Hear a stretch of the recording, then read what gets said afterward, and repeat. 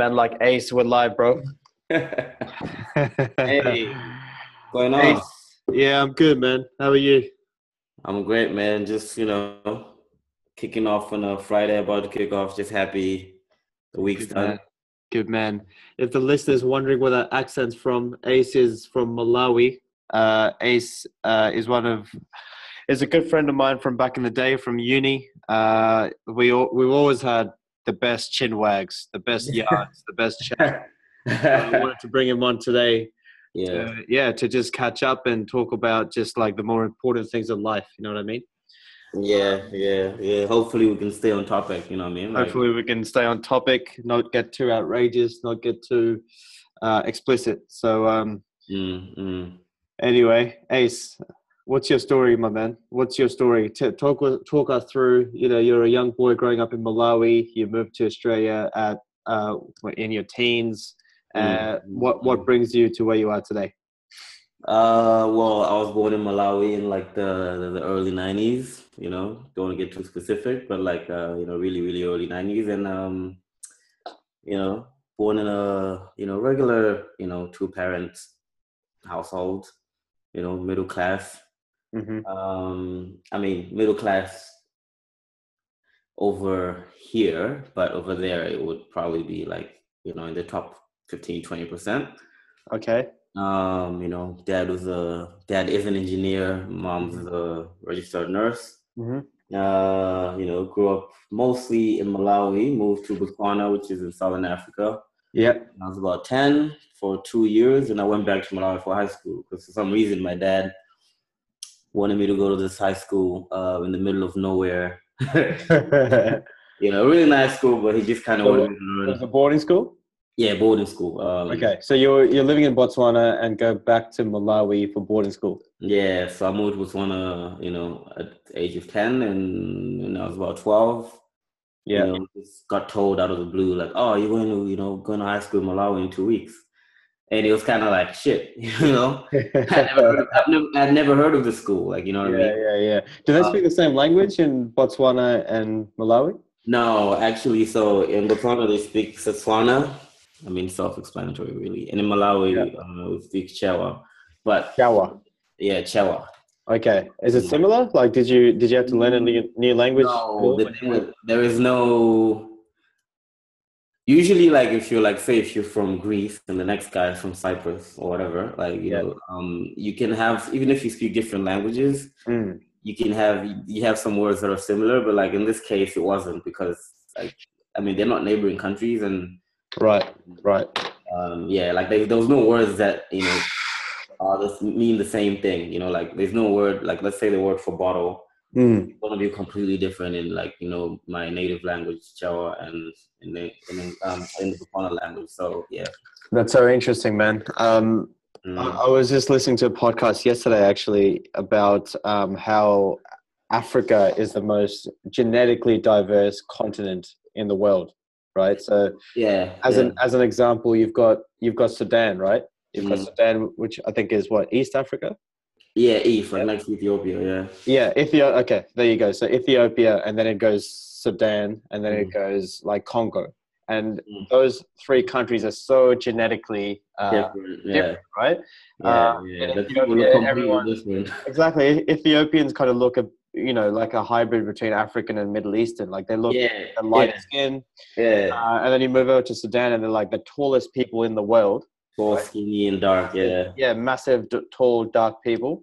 And then you move over to Congo, and that's the home of the pygmies. Yeah,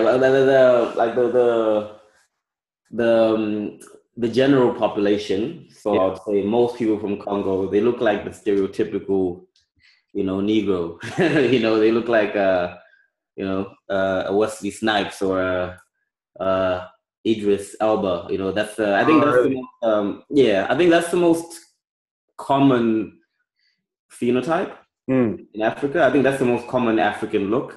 Right. I think Are they typically short? Quite short though? Are they typically a lot shorter than? Oh, the pygmies. Yeah, pygmies are a lot shorter. But what about the generic the general kind of Congo population? Are they a bit small? Generally like the middle of Africa. Mid, like the middle bit. Generally they're shorter because like in Malawi, like I'm 5'6", and Malawi, most people like are my height. Like, you know what I mean? Right. Yeah. No, that makes. I mean, it's just super interesting, man. I just literally just heard this yesterday, and you're telling me this now. About the whole difference in language just reminded me. But Ethiopia, Sudan, and Congo are like side by side, but the people could not look more different. Even the way they behave. It's funny because like here in Australia, there's not a lot of black people. When I say black people, what I mean is African people. Yeah. Okay. I'm already talking about. Here in Australia, it's funny because like a lot of my friends are black, they're African, and we hang out all the time, and people would think we speak the same language, but none of us speak the same language. We're always talking in English. Yeah. You might get this dumb bogan, and for those not in Australia or New Zealand, bogan is like the word for redneck over here in these ends. You get a dumb bogan or redneck, saying you guys can't even speak English, don't speak in your language. But it's like, dude, what are you talking about? Yeah, it's interesting. All right, so you're what, 12 years old? You get you're in Botswana. Your family's in Botswana, and then you get moved to Malawi. Where to from there? So I do my high school there for 5 years, and so the distance between Botswana and Malawi is about 2,000 kilometers or so. 2,000 or about 2,000. I think that's about right. And so my dad would come and see me like maybe once a year. Oh wow! Like he'll drive there, come and see me. Like he'll drive his Isuzu or whatever he was driving all the time. And, but I would fly back there like twice a year. Okay. Twice a year, like when I go on holidays and shit. But that was quite an interesting experience because like our topic today for the listeners is actually "Does money buy happiness?" And I think this is where we start to segue into that topic. That was actually quite interesting because that's when I first started to understand the concept of money. Right. Okay. At the age of 13, because everybody's parents lived in Malawi, and Malawi is a very small country, so people can, even if your parents live in the southern region or whatever, they can, it's like five hours for them to get to where you are in the northern side, and that's almost the whole country. So everybody's parents will be coming through every weekend. Somebody's parents will be there, giving them, top up money, top up, pizza, cereal, noodles. Oh wow, yeah, okay. The kind of things people have in boarding school, and I would sort of miss out on that because I would get my amount for the whole semester at the beginning, and I wouldn't get no top up because my dad's not coming. He's not, my parents they can't come every weekend. You know what I mean? So that was the first time I kind of understood other people having a little bit more than you. Oh man, I empathize with you, bro. I had a very similar situation. So when I was kind of that age, I was also kind of sent to boarding school in Australia. So my family lived in Papua New Guinea, where I spent most of my kind of formative years. Got sent to Brisbane from Port Moresby, which is, the population of Port Moresby is probably, I don't know, definitely less than 1 million. Maybe, okay, let's say 400,000. Let's say between 200 to 400. I know it's a broad kind of range, but it's being placed from that population to a school which is almost, which at the time seems like almost as big as the city itself, was quite daunting, obviously, as you can imagine, for a 12-year-old. And in addition to that, obviously, I'd only see my parents kind of once in a blue moon, while the other kids were, able to go home every weekend or so, because they were typically from the countryside in Queensland or New South Wales.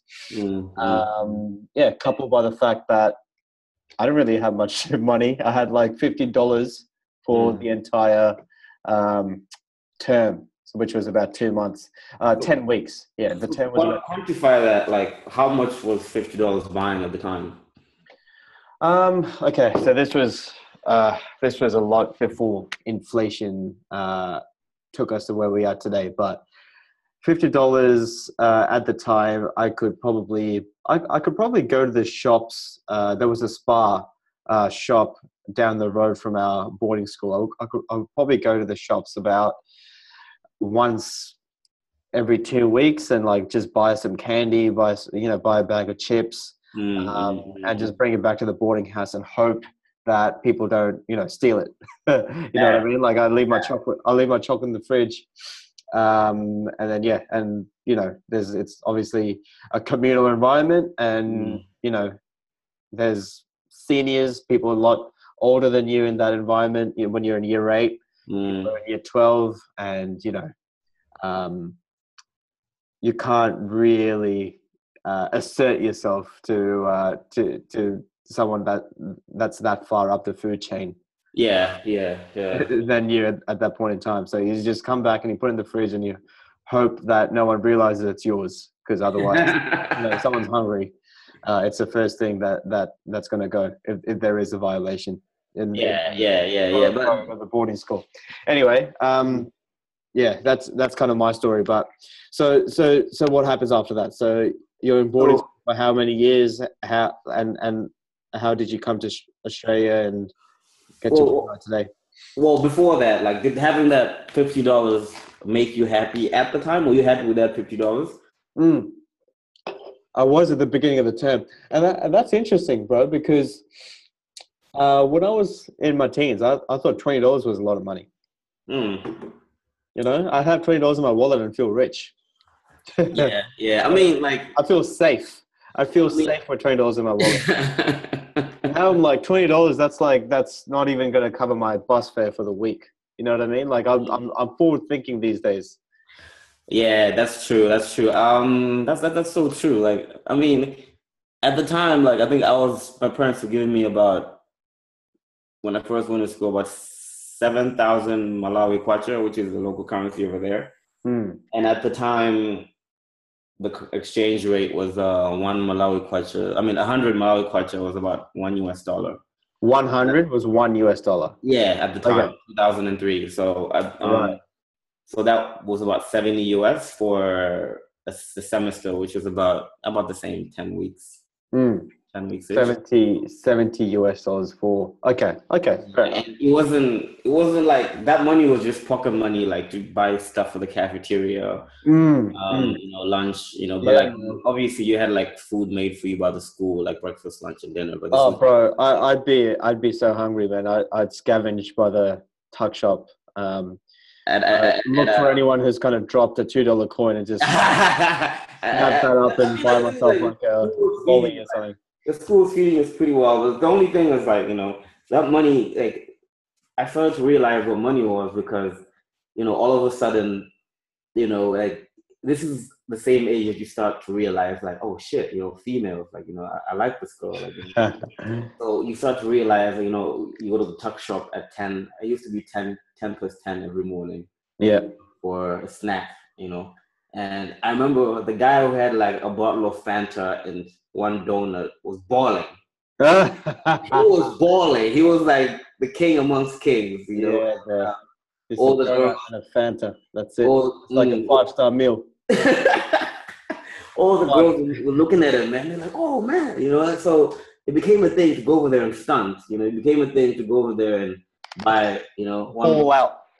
Buy, a Fanta orange, buy a Sprite, and buy 3 donuts, and sit there. Dining like a king, eh? With the 3 donuts. Yeah, but like this just kind of made me quantify money because that puts that in your head to say, you know what, happiness equals girls wanting me, and me having money equals girls wanting me. And that was my first understanding of money, like literally. In simple terms, eh? Yeah. Did you have anything similar to that? Not when I was. I mean, look. I don't think I was motivated by girls for a long time, if I'm honest. Mm, And like, yes, money was at the time, money wasn't an important thing in my life. mm, Honestly mm, speaking, like mm, as I said, I'd have $20 in my wallet. If I had $20 in my wallet, I'd feel, I'd feel good. I'd feel good about myself. I'd feel safe. All that stuff. Like I can get to where I want. I can, put this on a bus ticket, whatever. mm, mm, Right? I can get, at least I can get home, kind of thing. Yeah, Um, you're right. You're right. It I wasn't. It can. wasn't. Mhm. Sorry, I was just going to say I can buy a sausage roll if I want to. I can buy a meat pie if I want to, kind of thing. So, Mm. yeah. So $20, Mm. yeah, that made me feel good about myself, and I think that was like a baseline for me at the time. Mm. But yeah, I mean later in life. So, what your question is? Was there ever a motivation which was? Was there ever something that made you say, "Oh, this is money, and this is why money is important"? At that age, in particular, like 12, 13. Not at that age, bro. Not at that age, if I'm honest. I think for me it was a lot late. Well, a fair bit later in life. I've always been. I think in my teens, I've always been pretty low maintenance. I never wanted stuff from my parents that much. From my understanding, like I had a PlayStation 2, and I had some games. I had maybe like 2, 3 games, Same. and I was so happy with that. I was like, "Yo, this will do." This like that's it. I was a low maintenance kid, Mm. and I- my like I knew I come from a family where uh,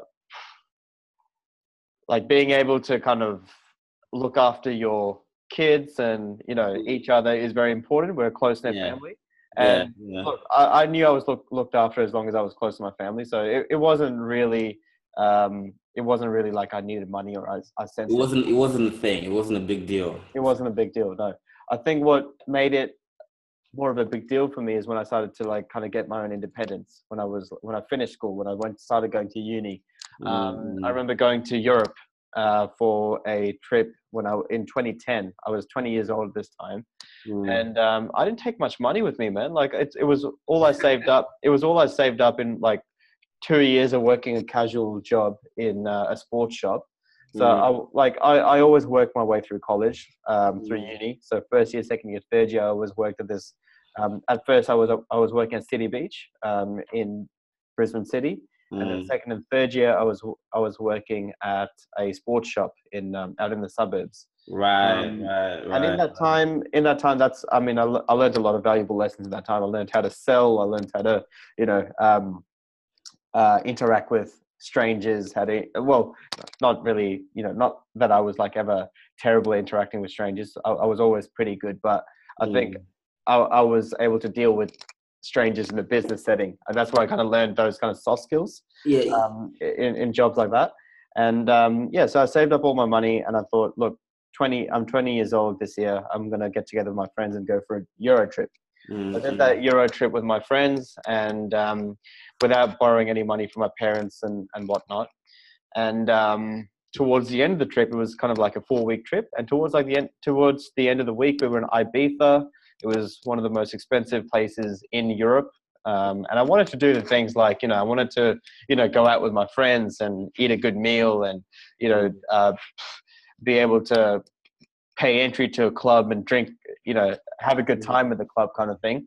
Mm. And I wasn't able to do that to its fullest. So that's when I was like, wow. You're pretty much a window shopper, like 50 I Cent was a, I was, famously said. I was completely a window shopper, bro. I was like pretending, not even pretending, man. I was like, I was genuinely sick by that point in the trip. I was like, not sick as in like tired of traveling, but I was like genuinely ill Mm. Mm. because the trip, the way we had organized it, was so full on that it was inevitable you're going to crash at some point. So for me, it was like that kind of 4-week mark when I crashed, Yeah. and it was actually fortunate because I could do nothing. I was like, boys, you go out, you have a good time. I'm going to chill in the hotel. So that's kind of what I did. But at the same time, I was like, it's kind of a bummer, man. Like, I actually wish I had, like, I look out the window and I see all these people having a good time, you know? Yeah, like I wish I had the money to do this as well, right? Like, Yeah. So I think that was the first kind of uppercut in life, to be like, listen, man, you need to get your stuff together so you could actually like enjoy yourself. But I literally ran out of money at that trip. That like I had $0. You're talking about zero. I had $0. I had to find a payphone. I had to scavenge like 60 cents in Europe to call my mum and say, "Mum, can you please transfer me $500?" Yeah, exactly. Careful, we careful with that sign, man. You know, they might think you're part of the alt-right or something, man. My apologies to the listeners if you thought that way. I was just saying I had $0. $0. Now I'm playing. It's interesting that like it took you up until you need to like understand like to get like a concept of money and personal feelings, you know, because I think I had it right at the get-go from, you know, from, you call it year 8, I will call it over there, you know, standard 1 or form 1. Right. Yeah, that's what they call it. So you go to like primary school, and then when you're done with primary school, you start from form 1 to 5 or whatever. So anyway, I had this whole experience with money, you know, from the tuck shop incidents to, you know, I went to high school, and before I went to high school, I never really listened to any music like that. You know, I was only listening to what my parents would play in the car, which 99% of the time is like Malawian gospel music. Yeah, right. You know, I would go to high school and everybody's listening to, this is 2003, and, you know, everybody listening to 50 Cent in the club. Yeah. You know, and this guy is on there talking about, I got money, I got all the hoes, I got all this. And that really started to quantify everything. You know, I was like, shit. You know what I mean? Yeah, man. Yeah. You know? That's interesting. Because, like, I never took kind of these things literally. I did at one point. I took them literally kind of when I was in uni. But before that, I loved rap music. I loved R&B, but I never took any of that stuff literally. You know what I mean? Man, it was crazy. It was a crazy time because I started to quantify money and alcohol really young, like at the age of 15, which is like probably your year 10, so form 3. Yeah. Started to get into a couple of like, one of my really good friends up to this. Was this when you were in Australia? No, in Malawi. Like when did you move to Australia? How old were you? 17. So like I finished high school in June of 2008, and I moved to Australia like the end of that month. Okay. I finished high school like today, and then I moved to Australia like 3 days later, pretty much. Yeah, right. So do you think money can buy you happiness today? And if so, what are your triggers? Today, I would say no. Back then, I would say yes. Oh, okay. That's interesting. That's super interesting. Tell me more. Back then, as I say, like, you know, everything was happening around money, alcohol, and, you know, what kind of clothes you buy. It was so bad. Materialistic time of your life, eh? Yeah. I mean, to all the listeners, if any of you watch this TV show by Donald Glover, aka Childish Gambino, called Atlanta, there's an episode in there called FUBU, season 2, I think episode 10 or something. Mm-hmm. And it's about this black kid in Atlanta. He goes to school, like to a black school, and you know, he's wearing this FUBU shirt that his mom bought him, and another classmate's wearing a FUBU shirt as well. And the classmate's trying to figure out which one's fake. Right. Like, oh, you know, one of y'all, you know, got a fake FUBU shirt. Yeah. You know?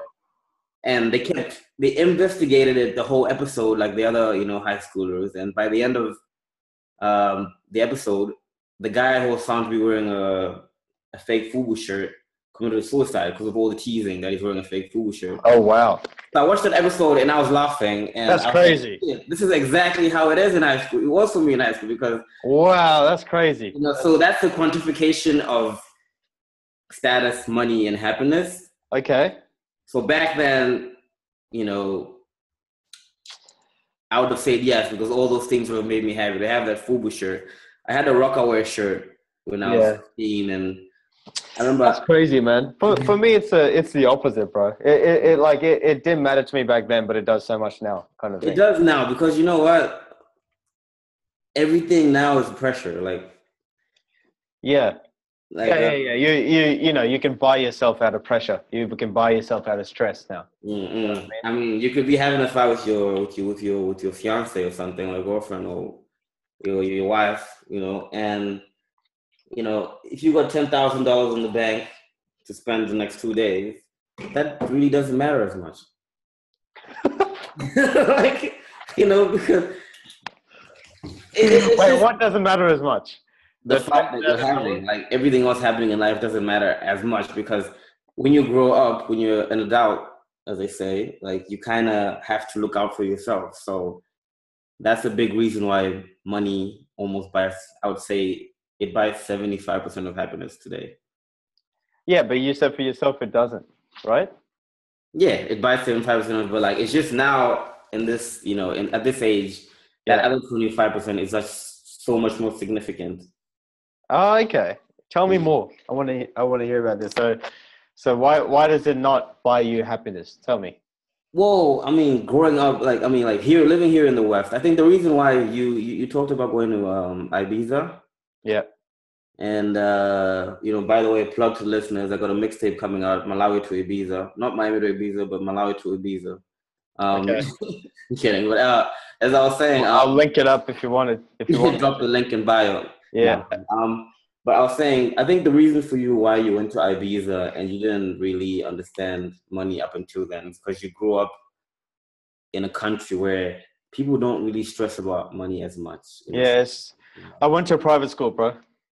I'm a private school kid. Well, I mean, I wasn't like a typical private school kid. I was literally coming from Port Moresby, which is like, if I wasn't immersed in it, but you ever go to Port Moresby, you'll see violence. You'll heard of someone who's had their house robbed. You'll hear gunshots and all of that stuff. Like it's pretty ghetto.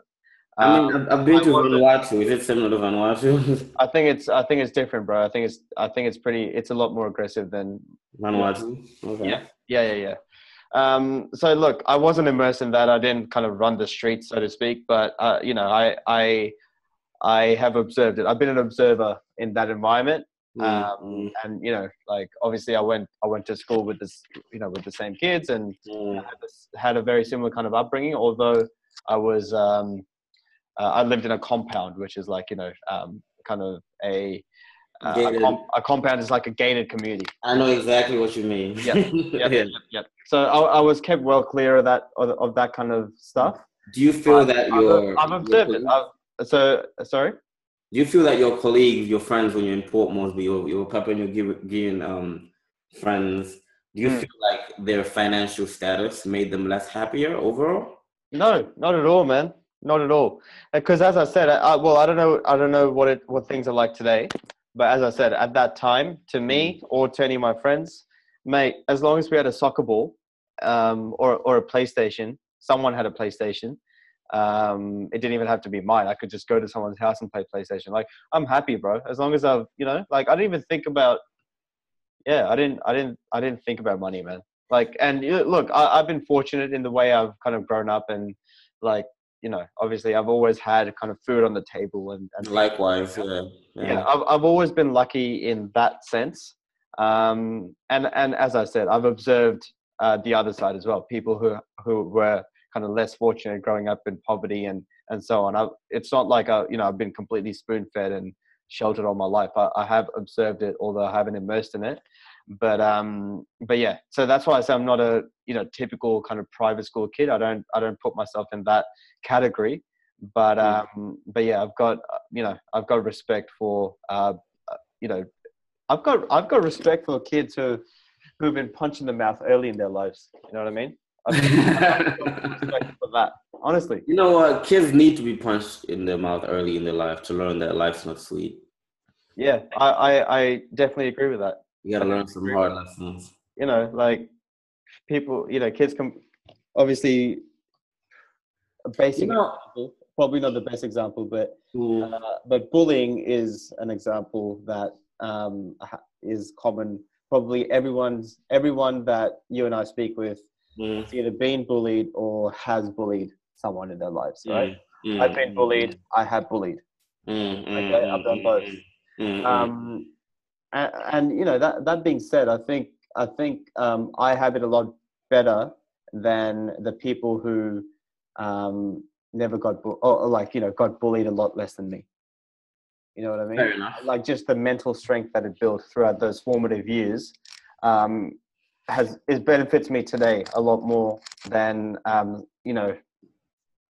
I feel like those people that got bullied more back then, they've got more of a mental fortitude to deal with money issues as adults, rather than people that had life cruisy as young people. Because I feel like this question of money and happiness is like intrinsically related to, you know, responsibility. So when you're younger, money, like, it makes things happier, yes, but it's not such a worry. It's not, you know, equals happiness. It's like, you know, those equations where they have money, they have A equals, and then there's like a backslash through the equals. So A backslash equals B. That's when you're a child, where like it could be or it could not be. And then when you're an adult, when you're an adult, I think that's the right way to say that word. Every now and again, my dad's pronunciations, you know, comes out. Yeah, the way my dad says things. But anyway, every now and again, like when you're growing up and stuff, money almost straight up equals happiness, because you're responsible for everything. My sister tagged me in this thing on Instagram yesterday that I think is really relevant. It was this meme, and the meme says, you know, I get paid and I think these can't be the same bills that my parents were paying. Because everything just seems so overwhelming. Like, you know, you got car registration this week and it's like a huge chunk of your paycheck. And next week, you know, electricity. And then the other week is gas. And then the other week it's water, and then internet and rent. And you're like, how? But your parents probably weren't getting paid as much as you either. You know what I mean? I mean, yeah, and they still made it better than I have. Look, you know, I think our previous generation, at least my previous generation, has you know, been really good at being frugal. You know, they're very low maintenance, and as a result, I think some of that kind of got passed down to me. I don't think I was a very high maintenance kid at all. You know, I would, you know, unless I was desperate, like I'm like stranded in Ibiza, I wouldn't really call up my mum and ask her for money. I wouldn't, right? I'd always take public transport to wherever I go, whether it's a school event, after school, weekend. I'd always take public transport. So, you know, like I was just low maintenance like that, right? So yeah, so that being said, I think people get involved in expenses because at the end of the day, it's about your margin, right? You compare what you're getting paid versus your expenses, and it's your margin that will, you know, determine the quality of life that you live, right? I think a lot of people, like my opinion, I think a lot of people probably get into too many expenses too early, and they can't manage. I think as a generation where we are, I hate to say it because I think it's a blessing and a curse, but I think we are a bit more impatient as a generation. Like we want to get the house, you know, yesterday. We want to get the car yesterday. You know what I mean? And I've had these feelings before, bro. Like, you know me, I've had these kind of thoughts in the past as well. But right now, I think, I don't know. I could have a different revelation, which is completely, you know, opposite to this, and I change my mind all the time. But right now, I feel like, you know, patience is the key. As long as you're working hard and you're patient, you know, money. You're saying that you can reach happiness with working hard, patience, and just a direct vision to your goal. Is that what you're? I think you can reach happiness with living within your means and working hard and making sure you've got a big margin. So if you're, for example, if you're living in Malawi, right? You know, I don't know, maybe your quality of life is way different to if you were living in Brisbane, but See, that's. I think your margin. I think at the end of the day, your margin is the same. You know, if you're an upper middle class, if you're an upper middle class guy in Malawi versus a middle class guy in Brisbane, your margin is probably the same, in my opinion, right? Mm-hmm. And maybe not Malawi. Maybe Malawi is not a best example because I don't know much about Malawi. Let's just say if you're an upper middle class guy from, okay, I know India. So you're an upper middle class person in India or Papua New Guinea, and you're a middle class guy in Brisbane, as long as your margin is the same, obviously your quality of life will be different, but I think that your margin is the main thing that comes into play into determining how happy you're going to be, your quality of life in general. I think that's correct, man. I think it's I think the less expenditure you have, you know, the more money management that you have. If you're managing your money pretty well, you know, and everything is in life, you know, relationships, friends, you know, work, and everything else in life is going pretty smoothly, I think you can achieve a good level of happiness, you know. But if you're not managing your money well and everything in life is going great, I think you're still going to be short of happiness there. That's what I think. I think it's a very sensitive balance. You know what it is? I think it's up to the. Actually, I just remembered. I read something on Instagram a couple of days ago. It was by a guy called Ramit Sethi, who's he's meant to be like a financial expert. He wrote a book called "I Will Teach You to Be Rich" or something like that, right? And so he's a finance guy. His whole so this article that he wrote was about identifying your money pillars. What is it that makes you happy? Like, is it convenience? Is it nice clothes? Is it good food? Is it, you know, what is it exactly? So he was giving an example of, for him, it's convenience, right? So he's got an assistant, he's got a personal trainer, and he's got a personal chef. And he takes an Uber everywhere, for example, right? And he is unapologetic about that area of his life because it's convenience. It's buying him convenience. So his opinion is that if you identify your main kind of triggers and you're unapologetic about that, then yes, you can use money to buy yourself happiness. I think I like that. I like that. Like, if you identify your triggers and you learn how to manage them. Yeah. So like, even, you know, for you, if it's like having like branded clothes, like not you, but I'm just saying, like anyone listening, if it's, even if it's like, you know, a nice jacket, like, I don't know, I'm not a fashion guy. I don't know, Calvin Klein jeans, right? If that's your trigger, then, you know, unapologetically, you can buy your Calvin Klein jeans, and that's all you wear, and that'll keep you happy. And I feel bad about it. I mean, I agree with that.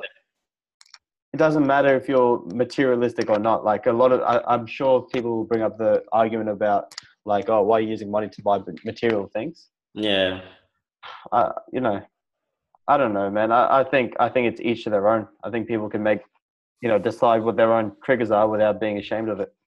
So I think the conclusion that we've reached is that it's triggers, and, you know, your personal triggers outside of money, and a little bit of, I guess, managing your money well. Yeah, I think so. I think so. Like, well, you know what? I think it depends on your triggers and also your income. So, for example, if your trigger is, you know, having a Lamborghini or a Mercedes, you know, but you haven't got the income to afford that, you probably won't be happy. Right? But if you're earning $500,000 a year and you want to buy a Mercedes, fine, knock yourself out. You probably will be happy. It'll probably give you a lot of happiness. That's true. That's very true. I mean, what do you think your triggers are? My triggers, it's not material things. Like I think the things that trigger me is just people not understanding, people doing things in malice. That's what triggers me. No, but like, for as in like that's not a lifestyle thing though, is it? Not necessarily, but like it might trigger. Like I could be happy. I think right now, like I think I'm, like, for example, right now, I think I'm in a very good space financially. Yeah. Everything in my life is going well. Mm. But something that triggers me from time and time again is like when, let's say, like a friend does something out of malice. Oh, really? You know, when people do things out of malice, like just not a friend, but anybody, like Yeah, people, yeah, you know, that's what triggers me. But I think I can manage that, just being selective where, like, you know, of my environment, you know. So I think So how do you buy yourself out of that experience? you just gotta pick who you hang around. Yeah, okay. It's sort of like a deep conversation. We could probably have a chat about like the whole people doing things in malice topic in a different episode, but it's definitely the one thing that's keeping me from being completely happy. Huh, okay. That's interesting, bro. Well, I mean, you did mention at the beginning that you know, money's not a huge factor in your life at the moment in terms of buying you happiness, but I mean, I'm not saying I'm rich. I'm not rich at all, but I'm just saying like yeah, I'm okay. I mean, I'm doing. yeah, you're content. Yeah, Mm. yeah. Yeah, cool, man. Well, So that's good, bro. That's great. I think for me, my trigger is probably health, probably fitness, and also convenience, right? So, you know, I think I'm too like I think one of the things that stresses me out is I'm too apologetic about, you know, spending on anything really, spending on good food, spending on my, you know, spending on health, spending on, you know, like I should unapologetic. I keep butchering that word. I should unapologetically be able to take a CrossFit class without feeling guilty and not think, oh, I've got a gym membership. Why am I doing CrossFit? I should be able to do those kind of things. sometimes it's good to be a little bit selfish, man. I think that's the thing about money as well. Like you gotta be a Yeah. little bit selfish, you know. Yeah. No, you're absolutely right, bro. Mm. But yeah, look, if there's anything I got out of this conversation, it's that should feel a little bit more entitled about, you know, protecting what my triggers are. And, you know, if it's health and fitness, if it's material things, if it's convenience, if it's good food, if it's luxury, then I think I think you just need to be able to, as long as you're able to manage that lifestyle, Manage your lifestyle, manage your money, and you know I think happiness. be unapologetic. You manage your money, manage your lifestyle, and you know happiness is within reach. Yeah, bro. Yeah. What does your dad think of this topic? My dad's very traditional, man. He's very traditional. He's just it's just about he's happiest when he's got, you know, when he can help other people and he's got enough money. So you know he's all right. I think he's happy in life. I think his triggers are. I think his triggers is when.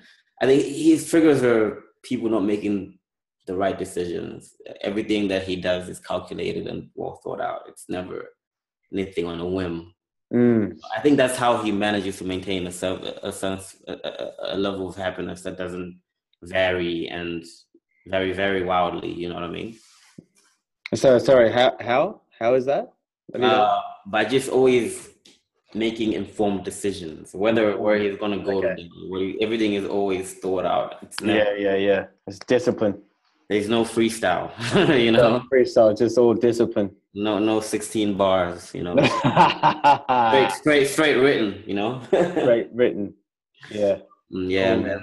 But you know, I gotta make headway. I got some guests. All right, brother.